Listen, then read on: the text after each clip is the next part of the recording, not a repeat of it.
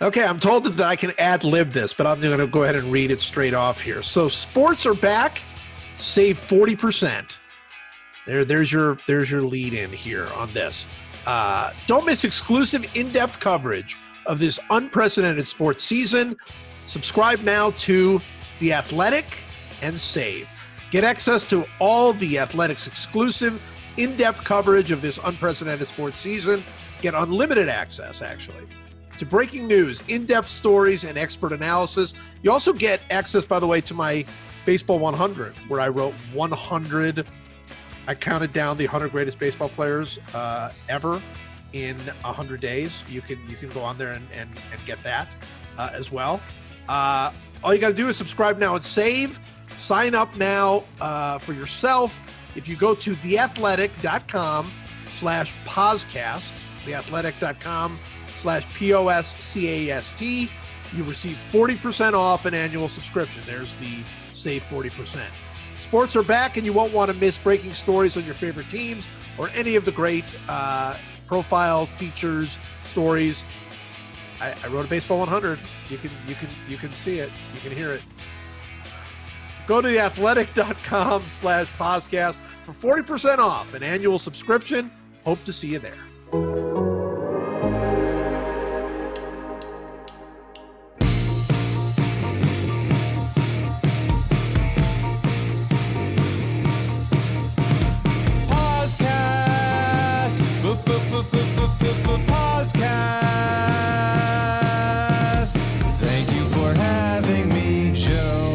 Welcome to the podcast. I am Joe Posnanski, and I'm excited today. I'm really excited. This is so great because one, we have an old friend of mine who is our special guest on the podcast, which is wonderful.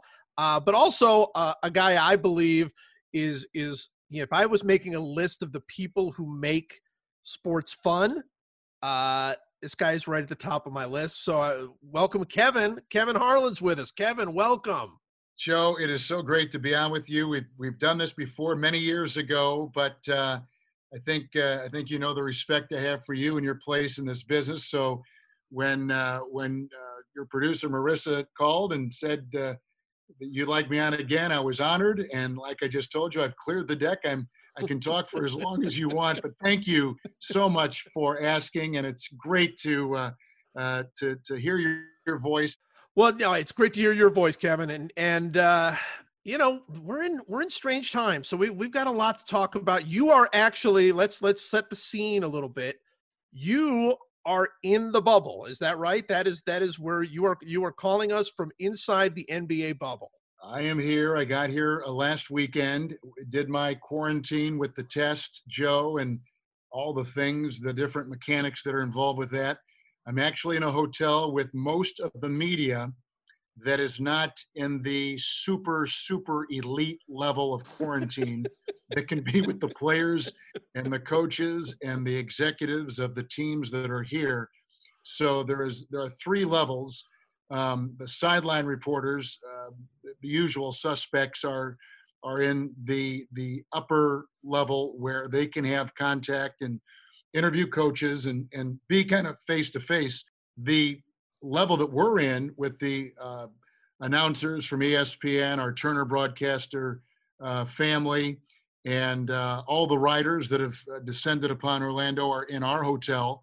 Every room in this hotel is filled. Wow. And we've had actually some very nice moments where we're getting on an elevator, getting off, coming in, going out, whatever, and run into some familiar faces and people that we normally don't see. So it kind of is like, and you've covered so many of these Final Fours, World Series, Super Bowls. It's kind of like that setting, to be quite honest. It's like the entire NBA family has descended here. All the writers that we read and enjoy, the broadcasters that we watch and listen to are all here in this hotel and in the bubble. So while we're quarantined to a degree, we do have some flexibility. For instance, tonight, I'm going to go have dinner with Mike Breen and Ian Eagle that are here broadcasting. Nice. So, and we never get a chance, the three of us, to be in the same city at one time. So it's little moments like that that we're really kind of savoring and looking forward to. That's really cool. That's really cool. I remember now. I don't remember if you were there. Were you in Beijing for the Olympics in 2008? I was not. No, we Okay. take our summers off, so I was not there. Okay. So in Beijing, they didn't call it a bubble, but they put you inside essentially this circle where you were never out of their sight, essentially. Um, and the idea, of course, for that was pure security. So once you were inside this little circle, and the hotel was inside the circle, the buses were all inside the circle, everything that you were in, so you never went through like metal detectors or anything like that, because you never left this bubble. Is that sort of how I'm envisioning this, is that basically you're always sort of inside this NBA loop? But tell us a little bit about what it's like what is your day like inside the bubble? Well, you're correct. We are kind of roped in to a degree. I have, though, come upon the fact that the Turner folks have a different set of borders they can and cannot cross than the ESPN people. Of course, this being a Disney property, ESPN has been a little bit more lenient on where their people can go. AT&T, which owns Warner Media, Turner Broadcasting, they've got their own set of guidelines and rules that we've got to follow. So we are a little bit more under the microscope, I think, than the ESPN folks are. Whether that loosens up and whether we get a familiarity with the different guidelines that we've all got to face and follow will be kind of an interesting part of this excursion. But we are all basically in an area that we cannot leave. And if we do leave, we need to re-quarantine and get tested. Turner Wow. has requested that we get tested on Tuesdays and Fridays.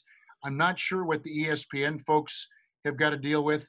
And then all the writers that are here and other broadcasters that are in this hotel, I'm sure have their own set of company rules that they've got to follow. I mean, every company has kind of developed these on the fly, and Sure. so we're following what we got to follow. But it's not like, like all of us, we're wearing the mask and we're trying to keep our distance. And the buses back and forth from here to the arena are positioned in a way that you're not sitting next to someone, and Right. we're a couple rows between the people that are riding. But it's very much like covering Final Four practices, Super Bowl press conferences. You get on a bus, you go about 5-10 miles away. They drop you off at the arena. You go through security. You go through, some type of quarantine barrier that they make sure that you've been tested and you are negative.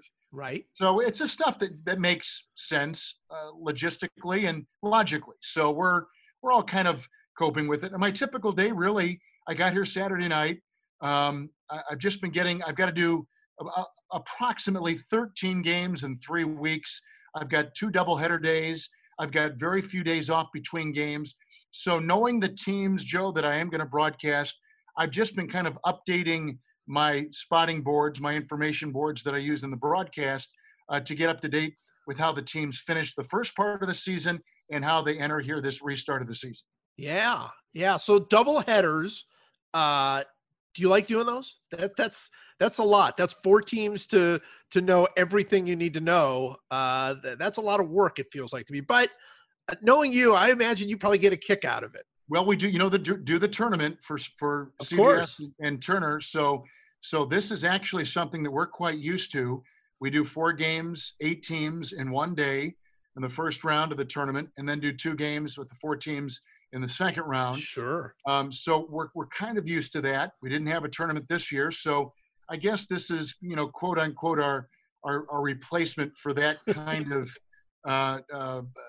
term of all these teams descending in a very short package. So I'm kind of used to that, and I've kind of gone through the different rotation of how to prepare, and really you just hope to have the headlines for the teams and the players and not get too burdened with getting all the different little details that each team is going through and how they're preparing.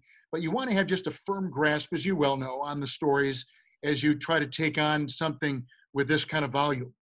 Absolutely. All right. I'm going to want to talk to you a little bit about the NBA and what we can sort of expect out of the season. Let's go into a little specifics. But before we do that, I want to talk a little bit about you. We've been friends for a long time, and so I know your passion for the game. So, first of all, what have these months been like for you with no sports? I mean, you did miss the tournament this year, first time.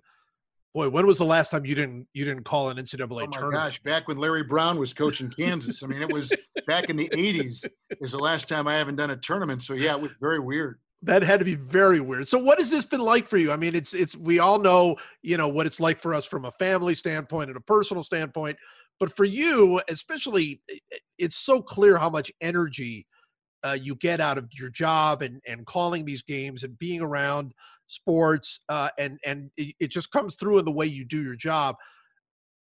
Have you been down? Like, what has it been like these last few months? I've done a lot of interviews with things like this, and the companies I worked for, CBS and Turner, have been very communicative, and that has kind of been the nice lifeline that they've thrown all of us that live around the country.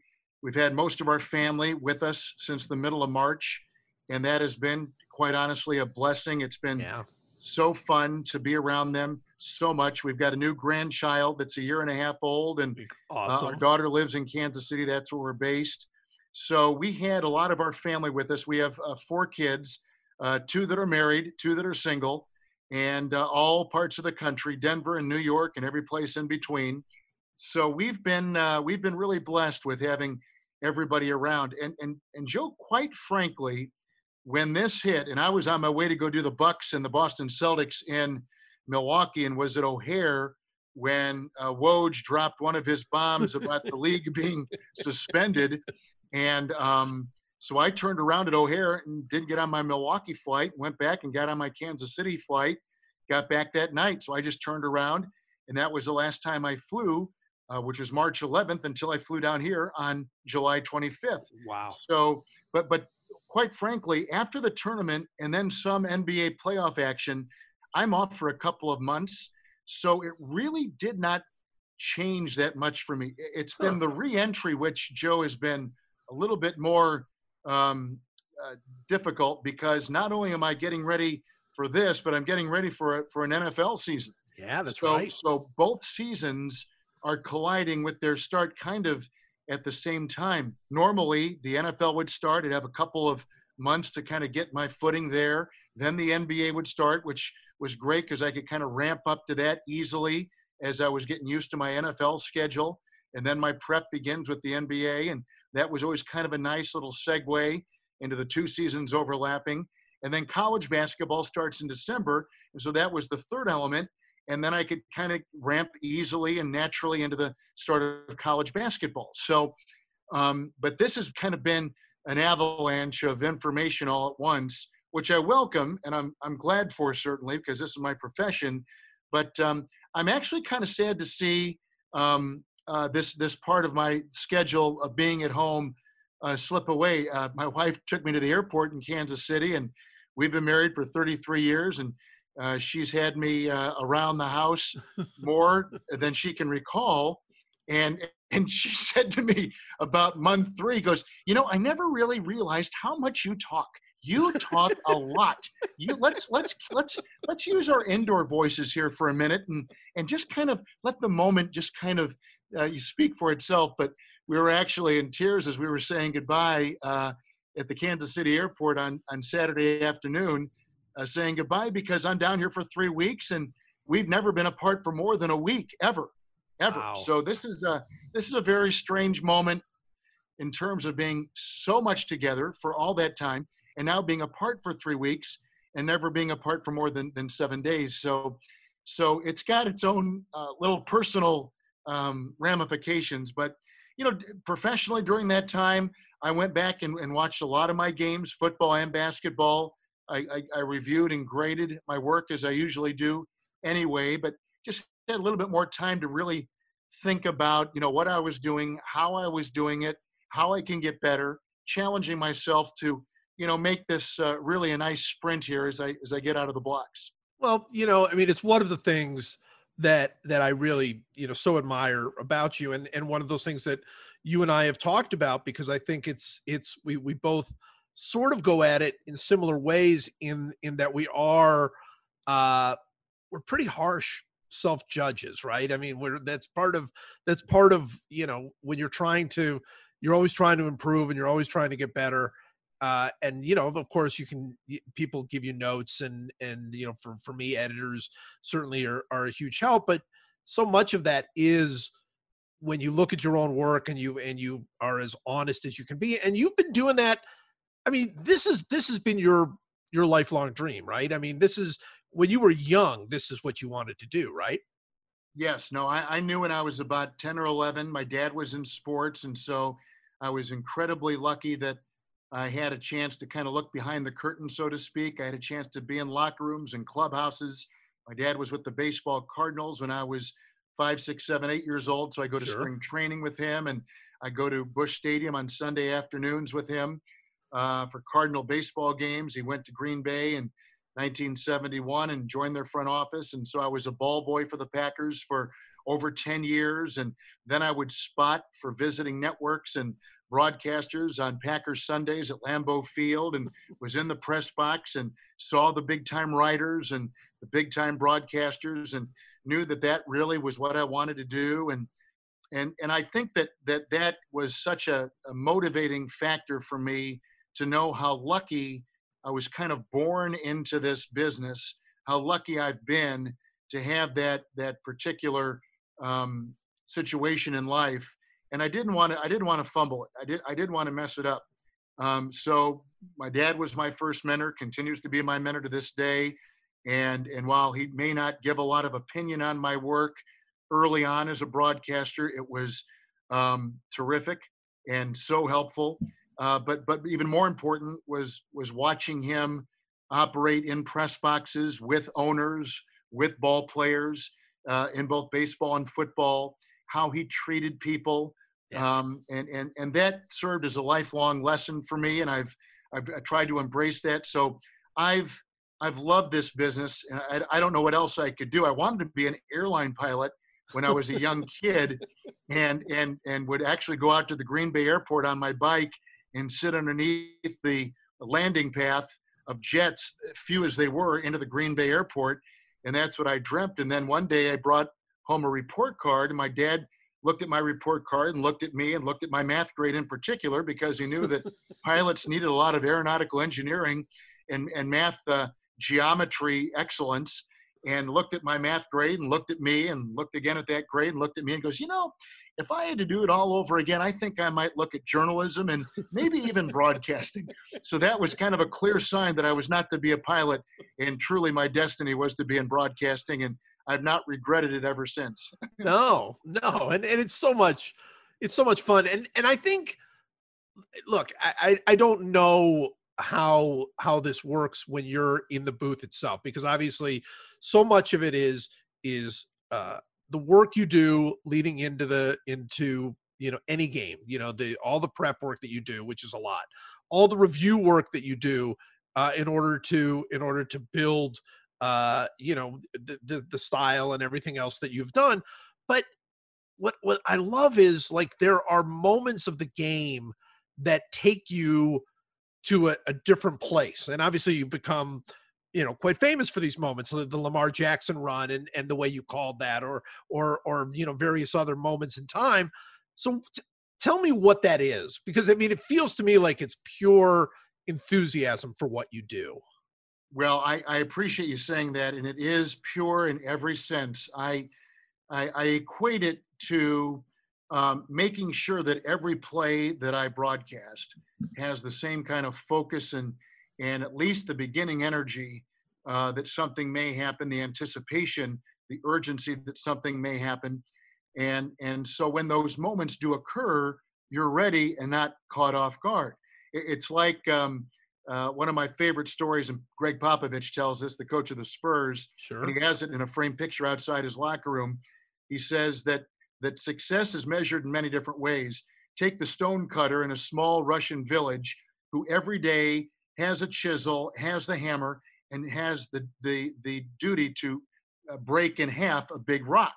And every day he pounds and the rock does not break. And every day he pounds at it, pound after pound, hammer after hammer.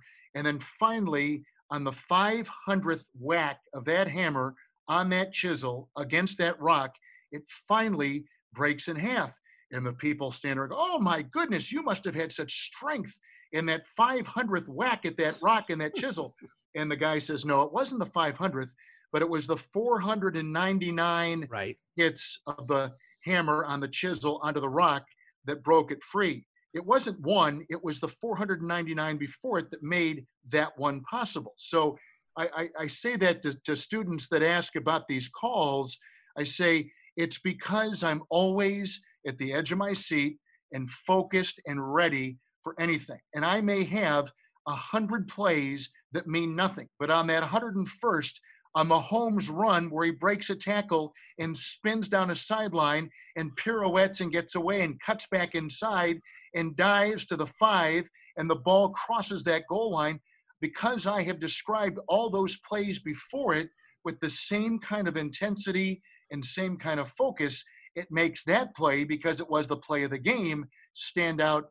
But I equate it to always being present, always being with that particular down and distance or that jump shot to make sure that I am ready. And I'll do a disservice to my listeners or the viewers if I don't, and to the people that are on our broadcast that help sell it, that help produce it, that help engineer it.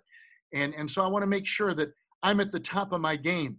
And the more I can condition myself to call every play that this may be the play, but never, break that. If it's not, don't break that barrier. That prepares me for that play that when it does happen, I'm ready to go. And I'm glad you recognize it, because I respect you as much as anybody in this business, that when you have that magic line that you write in one of your stories, that it's not because you've been thinking of that line, or it comes by the process of you writing a story and all the stories before it that make that line in your great story stand out and memorable. Well, it is the same. I mean, it's obviously different in various sort of technical ways, but you're right. And I do the same thing. Whenever I speak to a class, I always tell them that, your dream might be to write, or broadcast a Super Bowl, right? That might be your dream.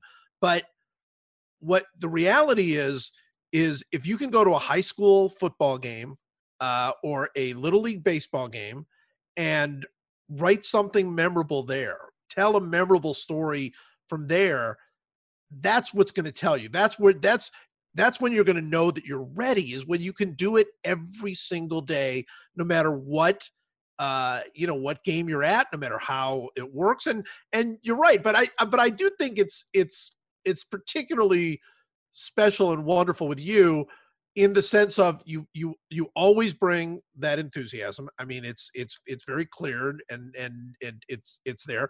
But then a black cat runs on the field, and it just gives you an opportunity to be, to do exactly what you do, but it comes across in such a different way because it's so unique and fun, and suddenly you go viral and all of that.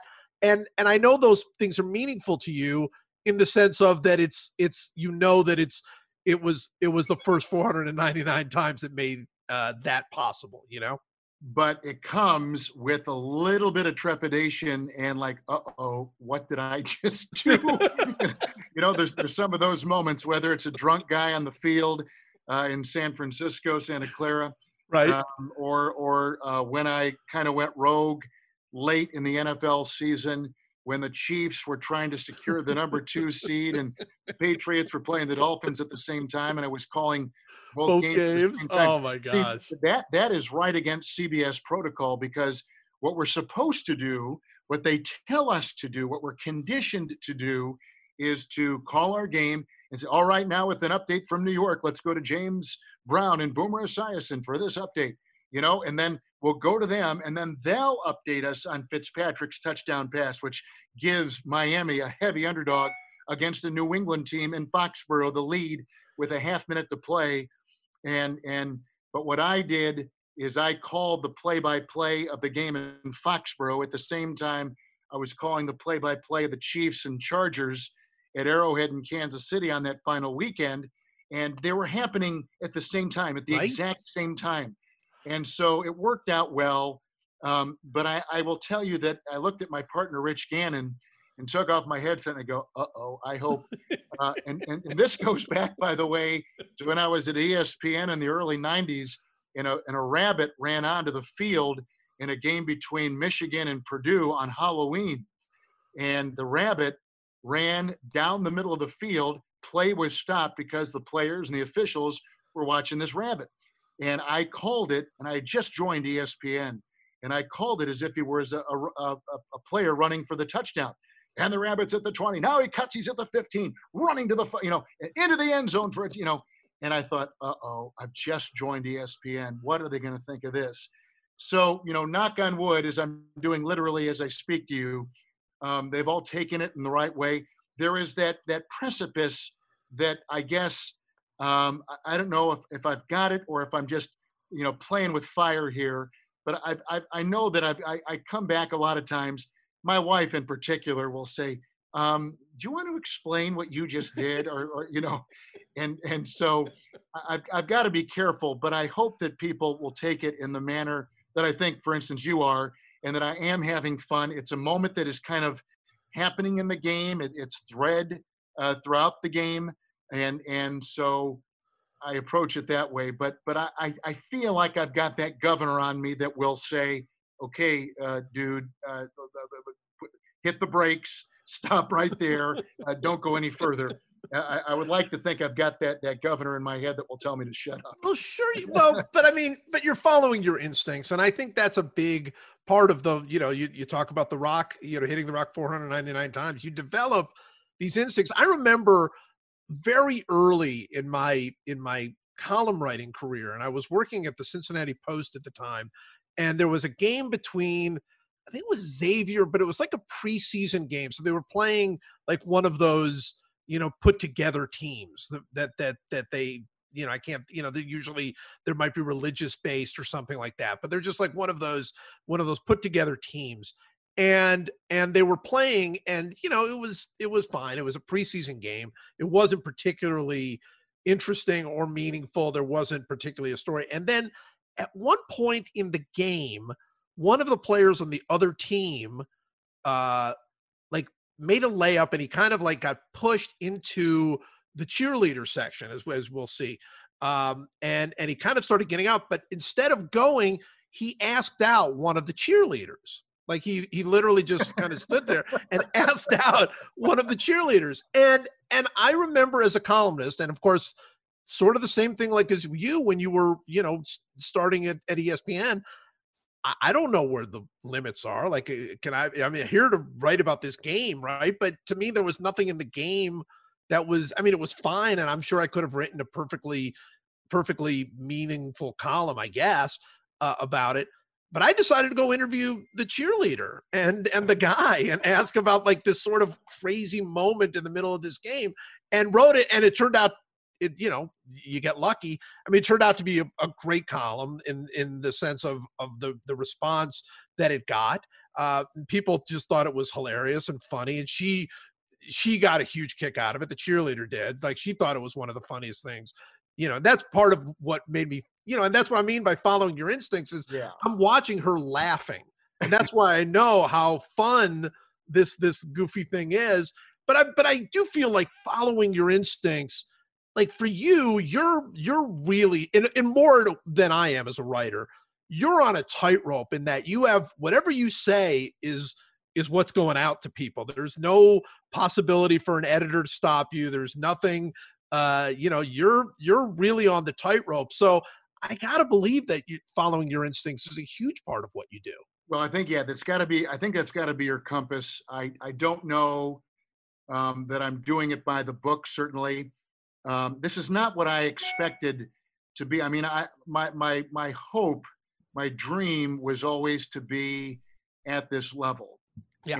and I'm living my dream every time I put on that headset. I never want to put that on a tightrope, as you say. I do think we're kind of in an age where it's not as formal as it was back in the 50s, 60s, 70s, where True. you can have a little fun.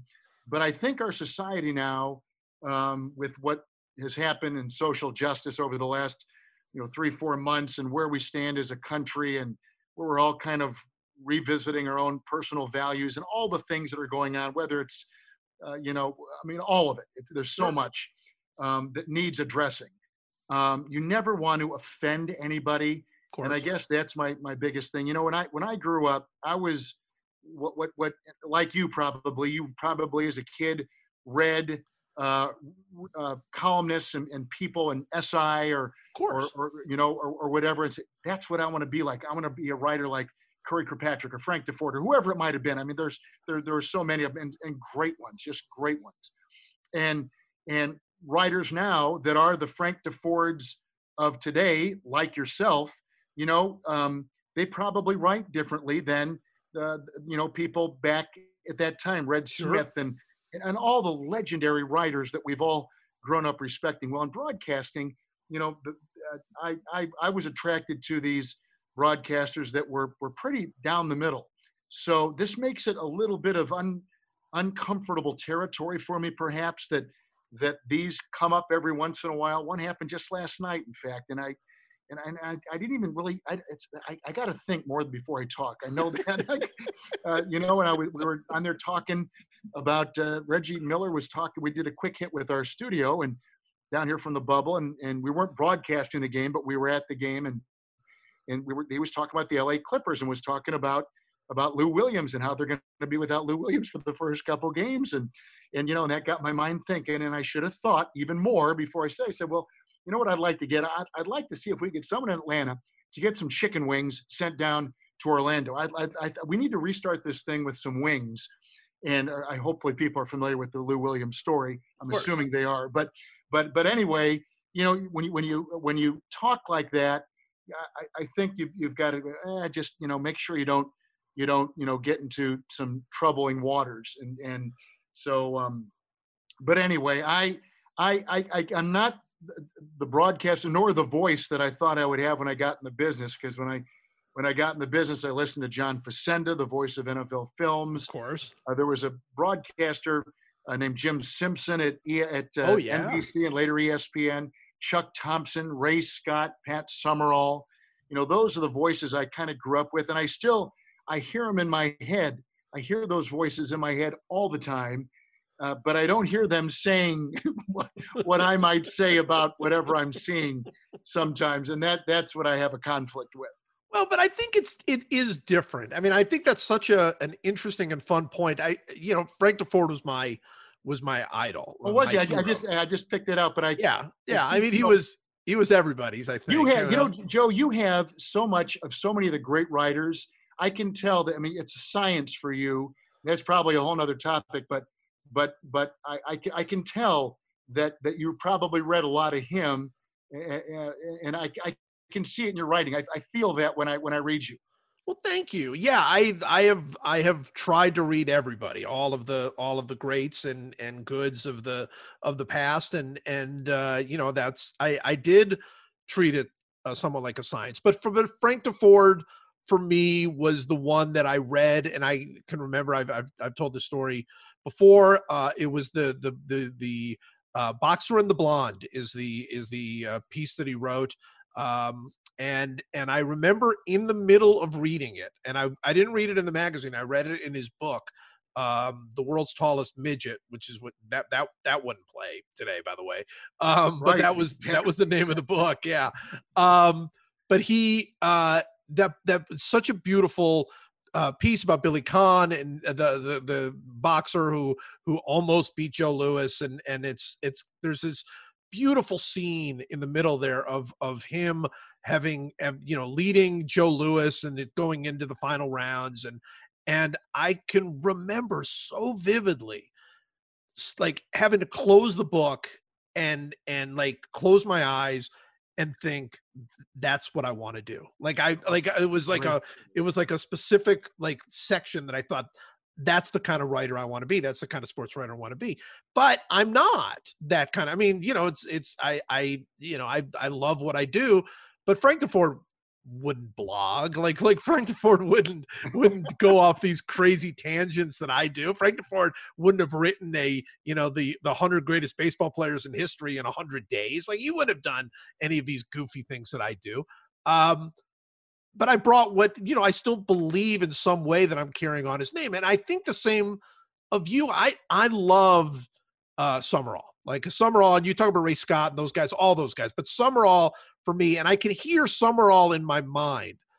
And I think of Summerall's perfect call is basically Montana, Rice, touchdown, right? That's Right. like, it's so, and then he let Madden do all the talking, right? But it was so point, and that's not you. Like, that's not how you do it. But I bet that is strange for you in the sense of that these were the guys who very much were sparse in the way they called things, not necessarily descriptive in the way that you are, just different.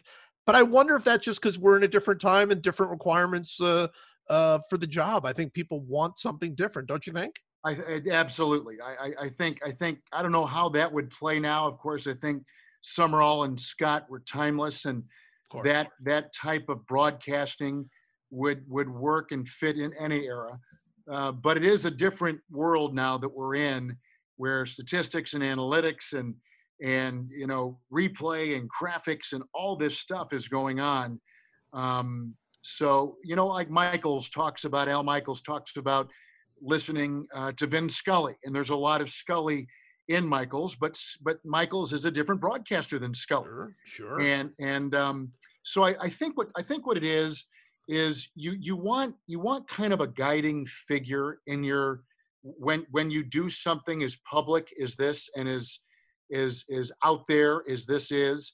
You kind of, like, I think every hitter would say, yeah, I grew up watching George Brett, or every quarterback, I watched Tom Brady or Montana or Rogers or whoever. I think there's always that somebody in your mind, and in your mind's eye, maybe even more important, that you emulate, you want to be like, you strive to take the qualities that they have. And I think as you get older, you evolve maybe a little bit more and more and more into that kind of person, or how you frame that person in your mind. So I think of these voices, and I hear these voices, and like Facenda, I have a recording on my phone that I play before I leave on Sunday mornings when I'm doing a NFL game for CBS, that I play, that I taped on my phone on that voice memo app, and it's Facenda reading that Raider, the autumn wind is a Raider, right? Yes. And so I play that on my phone literally as I am looking around the room, making sure I haven't forgotten anything, grabbing a handle of my suitcase, turning around and opening the door. But I play that little bit, it's a minute or whatever it is, and I listen to that, and it does a couple things for me. It brings me back to when I first knew about broadcasting, because that was the first voice that I remember. It brings me about the tradition and the majesty of the NFL, which it's been in our family for 4 or 5 decades. So, Sure. So it has a special place personally, but just what that voice means and how it kind of sets the tone, I think, all the time for me and maybe even other broadcasters. So I think while DeFord for you and Facenda and Summerall and Chuck Thompson for me is that voice, or that written word that we strive to have and serves as a compass. We're our own. We got off. It may serve as a roadmap, but we got off on a different exit, and Yeah. and that's kind of how I think of it. No, that's great. That's great. All right, time for a little dugout mugs talk. I usually have like a little foil. I have usually an Ellen Adair or Michael Shore to talk about this. I'm on my own for this one. So did you know that a company started in a college baseball dugout became Dugout Mugs, where they turned the barrel of a baseball bat into a 12-ounce mug? Very exciting. It's licensed by the MLB, I guess by MLB in general, the MLB. That's what they called it on Twitter the other day, the MLB. It's actually just MLB. It's not the Major League Baseball. Anyway, your favorite team is laser engraved onto a birchwood baseball bat barrel mug, perfect for the big game to put on display or, as we have said before, to be the life of the party. Go to dugoutmugs.com/theathletic and use the promo code MLB30 for 30% off your first purchase. That's dugoutmugs.com/theathletic and code MLB30. Fill that baseball void with your very own dugout mug today. All right, I want to talk NBA, but before I do have to mention, because of course I sent you a text right after you did it. So you had your famous, now famous Lamar Jackson call on that extraordinary run that he had against the Bengals. And of course, in the middle of that run, you called him Houdini. And this was just days, I believe, after my book on Houdini had come out. So I remember sending you and of course I believe I've sent you the book itself. But take us through that run. I mean, you talk about, all of the calls you've made through the years and how you have to be ready for when something like that happens. But something like that happens, you have to also be able to rise to an extraordinary moment. I mean, that's as good a run as you could possibly make. Well, it was something you don't see, and the spin move, to be quite honest, when I was a ball boy for the Packers, and I was probably, 12, 13, however, in that area, there was a running back for the Minnesota Vikings named Chuck Foreman. Sure. And Chuck Foreman, one of the great things he did was that quick corkscrew move. He would spin off an oncoming tackler and dodge him and get free. And to be honest, when I was watching Jackson, who, by the way, was wearing, parts of a purple uniform that the Vikings wear, and has the lankiness of Chuck Foreman, that was the first thing that popped in my mind. But I thought, you know what? Our audience will not remember Chuck Foreman. Yeah. Not that I could think that quickly, but I know there was that brush with that thought. And then the Houdini line, I just, it's so funny that and I did not know you were working on that book. And then you did get a hold of me. And by the way, what a fascinating topic. What a marvelous read. Thank you. And by the way, I did not receive your copy. I went out and bought one when I didn't get it, and I think it got lost. And I know how that all goes. But I went out and bought it myself, and thoroughly, passionately loved it. But then I know you, and I can see you writing it, and I know your enthusiasm for topics and interesting people, and so I knew, because I know you, it meant even more. So I loved, as I love all your work, books and regular writing. But when Jackson did that, the Houdini thing, it's kind of a fun name to say. Yes. And what was nice about that run, and this probably doesn't mean much to people that are not in the business of broadcasting, but a lot of broadcasting is rhythm and tempo and pacing. And that run had all of those elements, which made the Houdini line come out so kind of easily, because I was kind of in that rhythm. He gets the ball. Oh, look at him dodge. Oh, he spins. He broke his ankles. He's Houdini, and down he went into the end zone with the blockers ahead and guys reveling in his run. And so there's nothing like getting in that gear as a broadcaster when you're broadcasting, and having things flow. When I equate it, which is kind of a weird thing, but when a ball player says he can see the seams on a ball as it's being thrown to him, right? Or a receiver in football says, I could see the laces of the ball. That's how sharp my focus was, and that's how in slow motion the game was going. There are times when we broadcast when it feels like it's in slow motion, because you're in such a good rhythm and pacing, and your tempo is right, that calls like that. And because you've called the other 499 plays like that, it just kind of came out. So I that was the reason why that seemed to just kind of flow out of my mouth because I felt in that particular moment I was in that rhythm, and everything was so slow motion to me that you could have put anything in front of me, and I feel like I could have called it probably pretty decently. Yeah. Well, it's so interesting that you should say that. I've spoken, we've talked about this. I've talked with Bob Costas about this. I've talked with Vin Scully about this. There's something that again, maybe the average person wouldn't necessarily think about, but there's something about not only the greatness of plays, but the rhythm of plays, the timing of plays that sometimes leads to great broadcasting. I mean, Bob Costas talks about how after the Michael Jordan shot against Utah, where he had his famous, if this is the end, what a glorious end it is, or exactly how he put it. But he had the time to do it because of the way that there was the timeout was called, and the way that everything sort of worked out. He was sort of given the freedom to do that.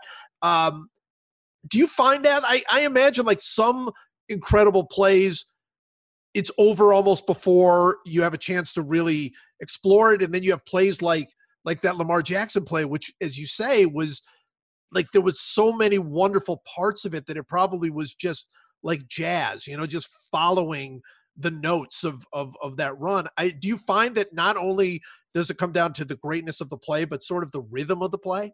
It does, and the rhythm buys you time to think, and Mm-hmm. and that's kind of the key. Um, One of the plays that gets a lot of notoriety is the LeBron James dunk on Kevin Garnett, and I came out with the line "No regard for human life" Right. when he did it. Now, there's a lot to that story. Doug Collins, who is the best analyst I've ever worked with, was my partner that night in Cleveland.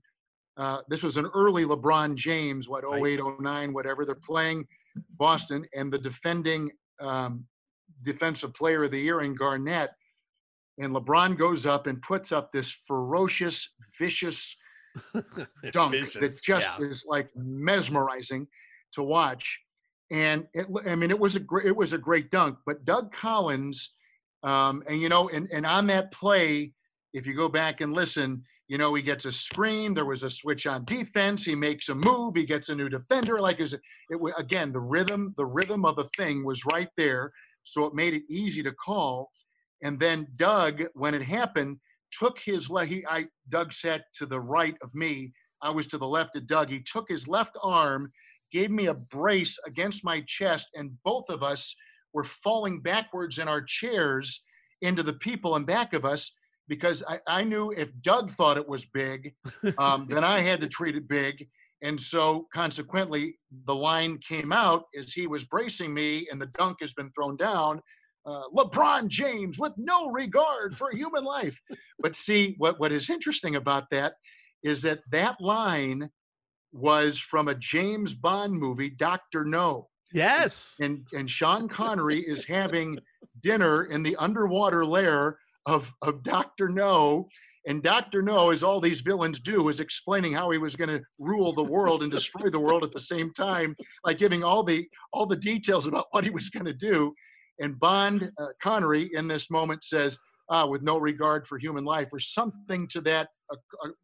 So to fast forward with our son, when we would play Nerf football in his room, and I would defend, and he would, like a little guy, like 3, 4 years old, 5 years old, and he would come driving at me with that Nerf football and then try to dunk it over, my head into the netting that was on the side of the door. We would come up with like, "Oh, get that filthy thing out of here," or "Oh, no regard for human life." So for whatever reason, and to show you just how weird your neurons connect in your brain, that line came out against with LeBron and that dunk over Garnett in that playoff game, and people, liked it. And so it's just, you don't know where this stuff comes from, or how, when you get a thought for a story or a line or whatever, where that comes from. But I guess it's part of the experience of being in that seat with that headset on for me, and living those moments and being engaged. I don't know how you can do this, be in this business. And I know your vitality and your charisma and the kind of person you are and your love of the business, love of the business. I love our business on my side of it, on the broadcast side. Sure. So I think that when you love it like that, your every emotion is locked into what's going on and what you're doing and how lucky you feel to be there and that moment. And being present, I think, is a big part of being a broadcaster. There's no doubt. There's no doubt. It's a big part of life though, isn't it? I mean, a big part of to do anything well, no matter where you are, what it is that you do, whatever business you're in, boy, being present, just being there every day, every hour, just not, not mailing anything in, just taking every minute as it comes in a real present way. I think that's kind of the secret to all success in a lot of ways. I would think so. You and I are probably much alike in that we're about the same age. We've had a lot of luck and good fortune in this Oh, business no we're doubt. in, and so I think we feel that. But that's kind of a learned thing because we're a society that is always looking for the next game or the next flight or the next Right. meal or the next this, the next that, Right. and not enjoying where you are. We're first-time grandparents, as I had mentioned early, and there is nothing that will bring you to that thought process of being present than watching a little grandchild. And if you've raised a family and you've got two wonderful, beautiful daughters that you're raising, we raised four kids. They went to college and left the roost, and now we're out working in the world, and two are married. And so we've got, and it's not like we missed anything when we were busy building our careers and there for our families. I'd like to think that we'd look back and our kids would say, Dad was there for all the important moments, even though our business takes us all over the country Of at course. weird times. And my kids have told me that often. I'm sure yours have too. Dad, you were always here for the moments that mattered. And we may not have been able to celebrate my birthday on my birthday, but the next night or the day before, but we always celebrated it and you Yep. were always there. And so that always means a lot.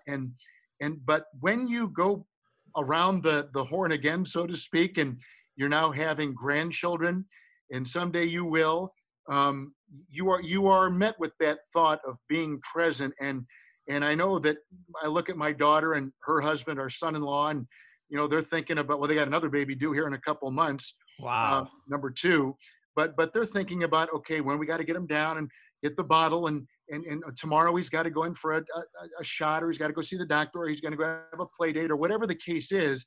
I say, you know what? Slow down and enjoy him playing in the sand right now, or playing with that popsicle stick, or enjoy this, because I'm telling you, in a blink of an eye, and I've used that often with her, that those moments are in a blink of an eye. They go by so quickly, and to enjoy the moment as it's unfolding. And they'll kind of laugh at me a little bit, but I'm glad at least I've I've learned to live in the moment. Not that I've not been present my whole life, but there are times we're all always looking, well, I've got to be at the Super Bowl in 2 weeks, so I can't do that. You're always looking ahead in the calendar on your book and everything else. But that would be the one thing I would tell young parents, is that, and they know it, those moments when they're doing silly stuff, it's the blink of an eye.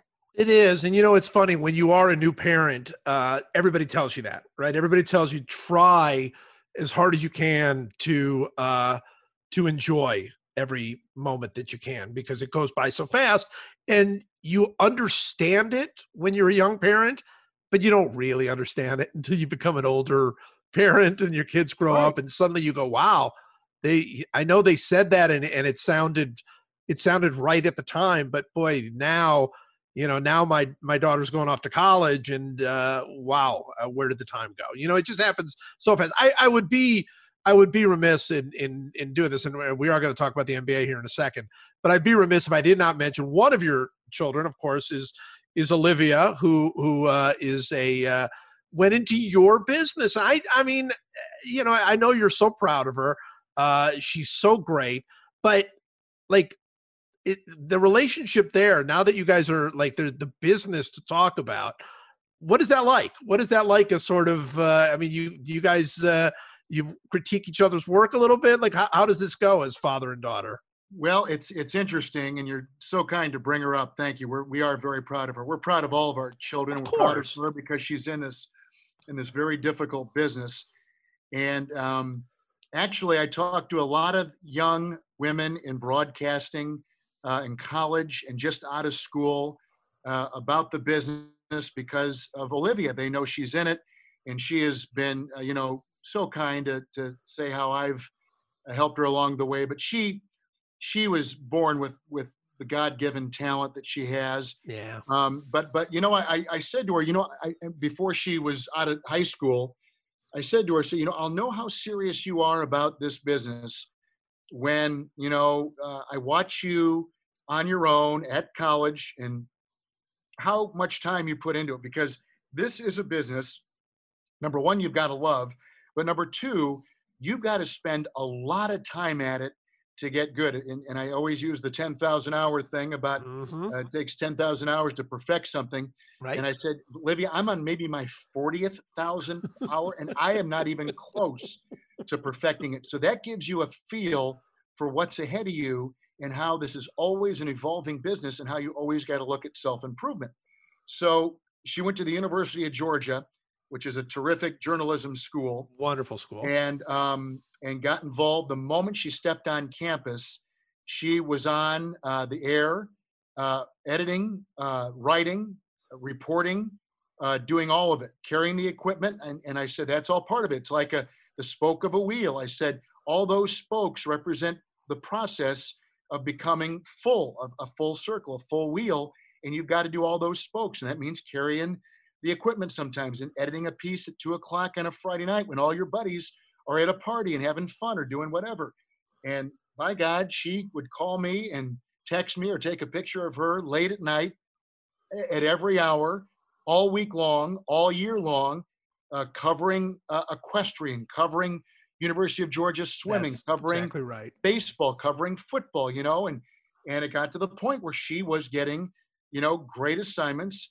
So I'm so proud of this story. So her senior year, Joe, she calls me as she's gotten back down to get ready for her senior year. And she goes, hey, Dad, I got a call from somebody at Fox Sports, and they want me to come in for a quick interview into Atlanta. I said, that's great. So she drove from Athens into Atlanta. And I'm thinking, okay, they want her to, maybe help gather scores on a Saturday afternoon, or Right. do some Right. kind of small, we've all done that, right? So she's going into her senior year. She's going to graduate a semester early, but she's 21 years old. And so, she drives in there, and I'm, as a father, worried about the drive, of course. Of course. And I said, what are you going to wear? And, so we talk a little bit as she's driving in, and then I don't hear from her for about 3 hours. And I go, oh my gosh, I wonder if something's wrong. So I text her, and she goes, Dad, I'm just leaving. I'll call you in a couple minutes. So she calls me, and she gets out of this meeting with these people at Fox Sports South. And I said, well, sweetie, how'd it go? She goes, oh, it went great. And I said, good. So like, are they talking about maybe come in once a week or once a month and watch their operation? And go, no, they're going to use me, I think, every week. I said, well, that's unbelievable. That's terrific. And I said, and what are they going to have you do? He says, well, I'm going to be on the sideline. And I said, oh, that's great. So like you can be with like like reporting on injuries, and then calling them up to the booth and maybe pulling some cable and helping out the person that's going to be the sideline reporter. He goes, no, I am the sideline reporter. I said, what? I said, for what? She goes, oh, for their SEC package. This is before the SEC had left Fox and gone to ESPN full time. So they were doing like the fourth or fifth SEC game on Fox Sports South. And I go, Olivia, are you telling me that you're going to go and do an SEC game as a senior in college? She goes, yeah, I'm going to be on the sideline. To her, the world is her oyster, right? I can do anything. So that, and she was doing it, that led to the Atlanta Hawks hiring her before she had left college to be on their sideline in the NBA beginning in November of her senior year. And then she graduates in December, a semester early, and then she went right into doing the NBA and hosting an ACC show. And then after that year, she goes and joins ESPN, and she's done all this stuff. So I told her, Joe, I said, I would not recommend this business It is tough. It's especially tough for women. Men are graded on how they report and how their voice sounds and, how they deal with their analyst. You're going to be graded on all those things and how your hair looks, what kind of That's makeup you exactly have right. on. What do you have a bow in your hair? How do you, you're going to be graded on a whole different plane, and it's not nice. It's mean. People can be mean on social media where they're hidden. And I said, I want you to be prepared for that. So we would talk about all those things. And with this Washington Post story coming out recently about trouble that their reporters had, sexism by the Redskins covering the NFL, all that Right. stuff. Right. Her and I talked about that, and I said, I know that you've had, nothing severe certainly, but she's had moments where, because she was a woman and a young woman at that, and a pretty girl, that she has gotten, it's just been different. So we've talked about all those things. We're working on delivery and presentation and hints of a smile when she does deliver it, and facts, and being a pro's pro, being a great reporter. And and so anyway, it's she's learning a lot. She loves the challenge. I love her desire to get better. And for a father, it's made me very, very proud. Well, as it should. I mean, you're right. I mean, this is we know this is an incredibly tough business for well, it's a tough business period. Then it's a tougher business for women. And we know that there's so much going on. She just carries herself. I mean, you could just, the way she carries herself, she's a prodigy. I mean, she really is. She's so good at this. And I love, she brings, what she does. And I'm not just saying this cause you're here. But she brings your energy and enthusiasm to the job. And there are so many things that make a great broadcaster, just like there's so many things that I think make a great writer, a great artist. But boy, enthusiasm is really high on that list. I just feel like, I remember, the first Super Bowl I went to was in Arizona. It was Pittsburgh and Dallas. And I was there, and I was working for a small paper in Augusta, Georgia at the time. I don't even know how I convinced them to let me go, but I went.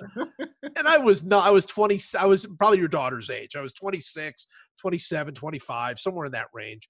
And I went to the game, and, the Super Bowl, as it's it's a lot better on television than it is, like, you're surrounded by a million people. It's very difficult to find new angles and new stories. And, there are the challenges that come with the job. But I remember I called a friend of mine, and my friend said, "Oh my God, you're at the Super Bowl. What is it like?"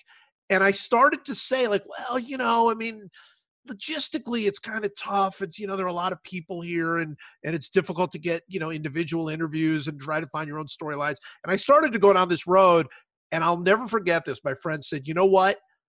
I don't want to hear any of that.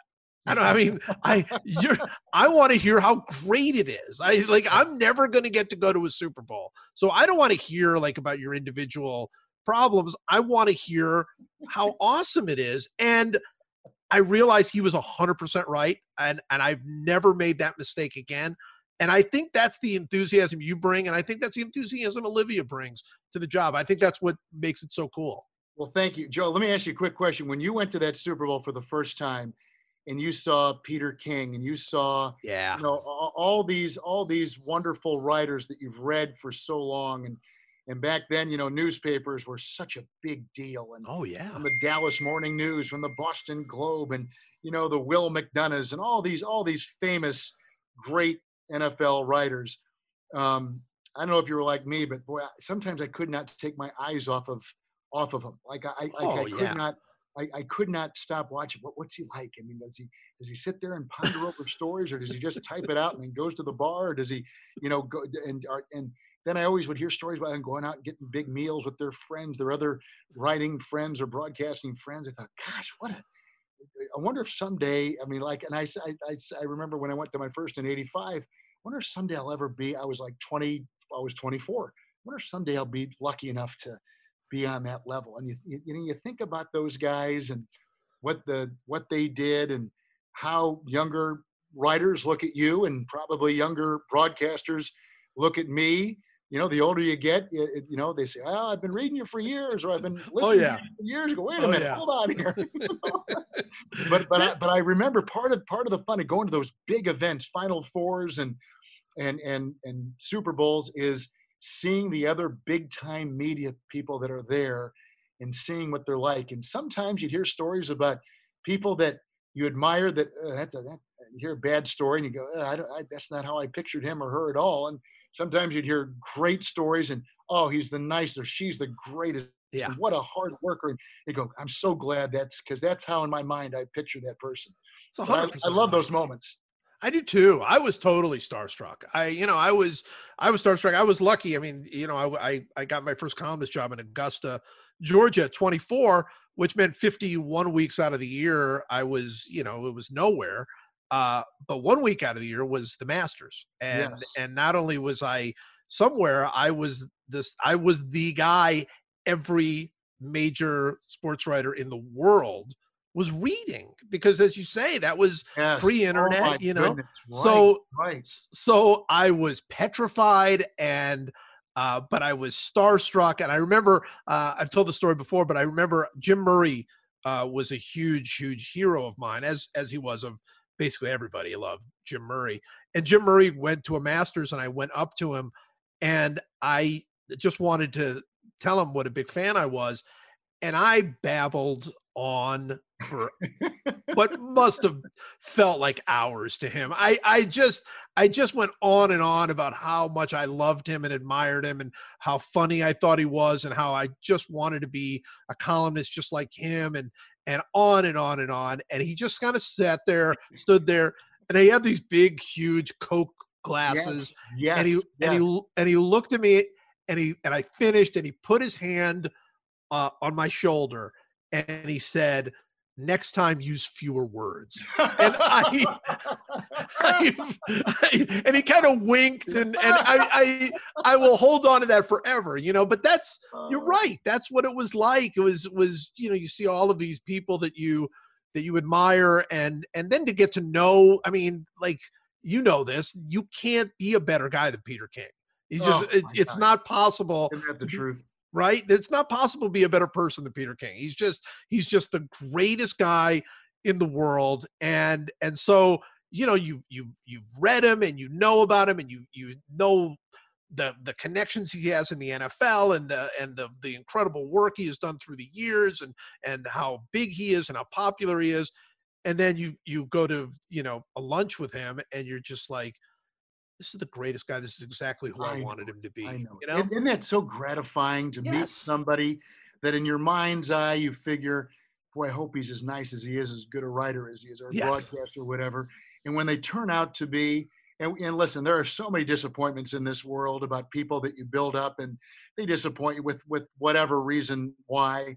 But when you do come across that person that's as good as you hoped, that's one of the great gifts of life, I think.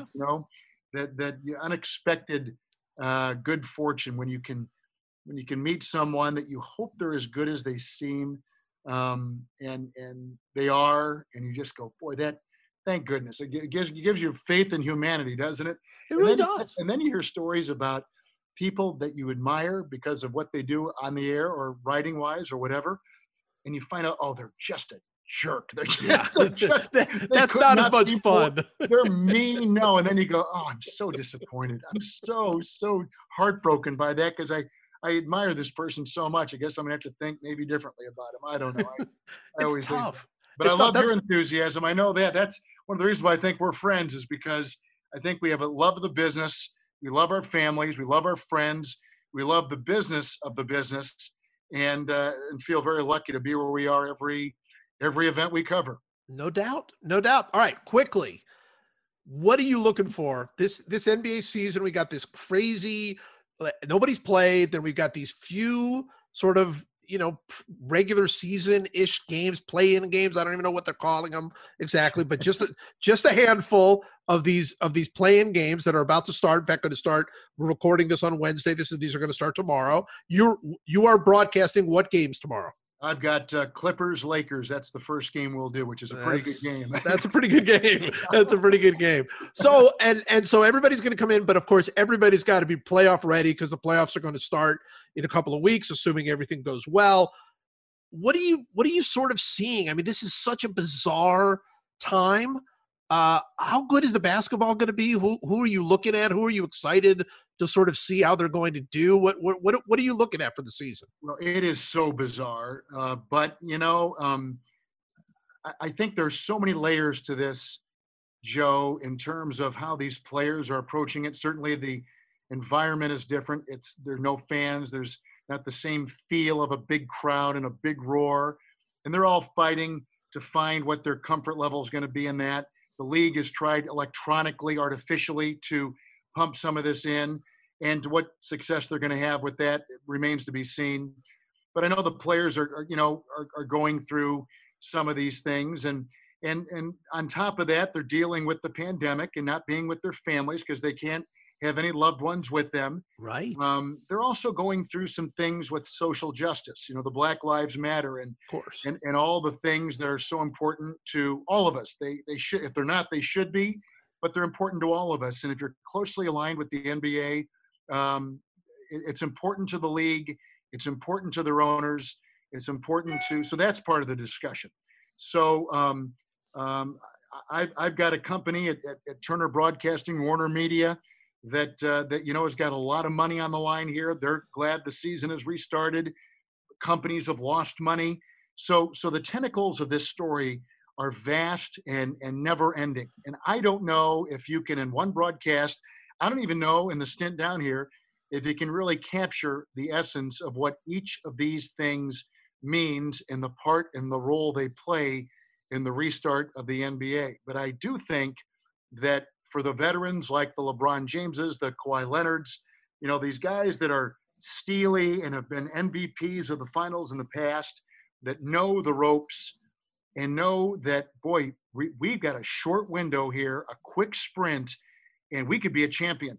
And I would think for them, these players, that would be a lot of great motivation to, stay disciplined in the bubble, not cause issues in that regard, be true to your personal thoughts on social justice and the message that you individually want to send, how you can be the best teammate for your team, and how you can take advantage of a very unique opportunity, a historic opportunity, to have so much accomplished in such a short amount of time. They've really gone through a complete offseason, in fact, a little bit more. So how are their bodies going to react? How are coaches going to parcel out minutes? I mean, like, there's so much here. We're going to hear from Chris Paul vocally controlling a game because it's a quieter setting, and you're going to be able to hear coaches bark out calls and come up with changes on the fly with their voice, which more times than not are drowned out when you're playing in a loud, maniacal arena. So, there's so much here to process that you really don't know how to and where to begin and how to navigate it. So I'm kind of letting it come naturally to me. I've been doing the NBA since I was 21. Got the job when I was 21, actually started broadcasting when I was 22 in the NBA. So I have seen a lot and witnessed a lot. And there are so many like me. Mike Breen is like that. He's been in the league for forever. Sure. So, I think we're just going to kind of let our personal experience guide us into this very unique setting, not come in with know where all the skeletons are, know where all the turns are in the road, have a map certainly telling us, what's going to happen, where we're going to go, but letting our emotions and our experience kind of be our guide through this. Read the stories after the games, watch the player body language on the floor, get a feel for the pacing of the game.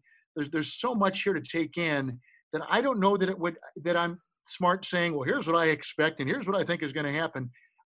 We're in a laboratory. There is no traveling for these teams. There is no home court advantage. Everybody is in the same boat. So that's going to produce, I think, some different kind of results. So I'm just going to let my mind and my experience that I've been blessed enough to have in this league kind of guide me into it and through it. Absolutely. There are a couple of stories I have to admit that I'm pretty fired up about. One you already mentioned, it's the obvious one, but boy, LeBron James in a sprint like this, and especially with, with him being paired up with maybe, I mean, obviously he's, that time in Miami when he was playing with Dwayne Wade, but when you're playing with Anthony Davis, uh, and he's found this rhythm with passing the ball, he's going to lead the NBA in assists. Uh, I just, I don't know. It feels to me like he could do something very, very special over these next few weeks. It feels Well, he's that kind of player, isn't he, Joe? And you've covered Kobe and you've covered Michael, so you know what I'm talking about. And yeah. You've covered a lot of LeBron. I mean, these guys are wired differently. There have never been three players more alike than those three. Michael, Kobe, and LeBron. They are wired the same way. Body's a little different, style perhaps a little different, but their impact on the game, their ferocity, and when they see the prize, I just think they come at you full force and there is no breaking. And I think this is kind of made for a guy like that. It does feel that way. Doesn't it? It just feels like he could take this thing by the throat and squeeze. And how hard will he squeeze will be the question. But I think he'll have the pedal to the metal. I don't think he's going to let up on these seeding games, as they're calling these 8 games, these seeding games or first round opponent. I think he sees something, and I think he sees an entree into a very unique part of history. If he already doesn't have it, a very unique part of history, because this thing is going to be written about for years to come. This bubble, what they're doing, this experiment, this finish. It will be talked about, analyzed, and overanalyzed for years to come. But at the center of it could be LeBron James. And I think we all know the mantle that Michael's on, and Kobe, unfortunately, with his death, has probably put him on a completely different narrative now. And I think LeBron is seeing a narrative that can be very peculiar, very special, very particular to him. And I think he realizes that. He's a smart guy. Yeah. All these guys are smart. They get it. They know it. The thing is, how are they going to react to it, and how quickly can they acclimate to it? Absolutely. Well, there are two others that feel like this to me, and obviously it could be anybody. You mentioned the Clippers, and obviously they could be a huge factor. But one is Milwaukee, who obviously was playing the best basketball, maybe in the NBA before this, although it's hard to tell with that whole crazy East-West divide and all that. But obviously Greek Freak, what he could conceivably do, because this is, again, the same thing, where this is an opportunity to enter that stratosphere, right? I mean, obviously we all know he's a great player, but now short sprint, suddenly he could be in that world of carrying a team to a title in a very, very quick way, in the weirdest circumstances imaginable. I mean, you go down in history doing that. And he's kind of an elder statesman on the team. See, LeBron is mid-30s, 36, 37. This kid is still pretty young, sixth, seventh year in the league. And he is the unquestioned leader, but as kind of a younger player. And I do think he'll be named the MVP. The voting just was completed within the last 24 hours, and it'll be announced here down the road. But I think he is the MVP. His numbers are historically good, comparable to Chamberlain and Elgin Baylor good. Yes. So he's like on a completely different plane than so many other players. The question will be, will he have enough around him? You mentioned AD, Anthony Davis, for LeBron. There's no better pair of players on a team in the league. No. I mean, is Chris Middleton that guy? Is Eric Bledsoe that guy? We're just going to have to wait and see who's going to be that Robin to Antetokounmpo as he leads and plays the role of Batman. They're going to need every bit of him, and I think somebody else to be what they want to be and to have that kind of impact on these games. But there's nothing that would stop them. They're the best defense. It's not close. He's the best player. Aside from LeBron, it's not close. They've got a coach that is dialed in and proven in Mike Budenholzer. Again, one of the candidates for Coach of the Year. Sure. So, but there are a lot of great stories from Ben Simmons in Philadelphia changing positions during this 4-month process of being off and waiting, and starting a 23-year-old point guard, and Will Jason Tatum with Boston, in his third year, be the player that he's been so far this season, one of the best in the Yes. NBA? Will Kemba Walker be that point guard that they need? I mean, you can go right on down the line and find great, compelling story after great, compelling story. And that's what I'm looking for. Every team has a story. Even the teams that are outside the playoffs looking in and trying to play their way in, they've got interesting stories right now. So that's what's going to make this, I think, very fun. Absolutely. One more story I'm going to throw out at you, because it's just, to me, look, it's one of those stories that could completely fall apart, or it could be this wild ride. And that's Houston and James Harden and Russell Westbrook. And I mean, Harden's season it's insane. I mean, it's they really are. And I don't know if I could say this, it's in a good way. I mean, Daryl Morey is a friend of mine. I don't know if it's a good thing, but they play basketball differently than anybody else in the league, it feels like. What do you think? I mean, in this kind of run, what do you think about a sort of a crazy up and down team like Houston? And they're all in. I mean, they're all into small ball, and that is going to be one of the great things that's going to come out of this. The small ball and 3-point shooting, Does it work? Can it get you there? Yeah. Right. And so they're going to figure that out. Those two guards are as good a backcourt as the league has ever seen. They're both having sensational seasons.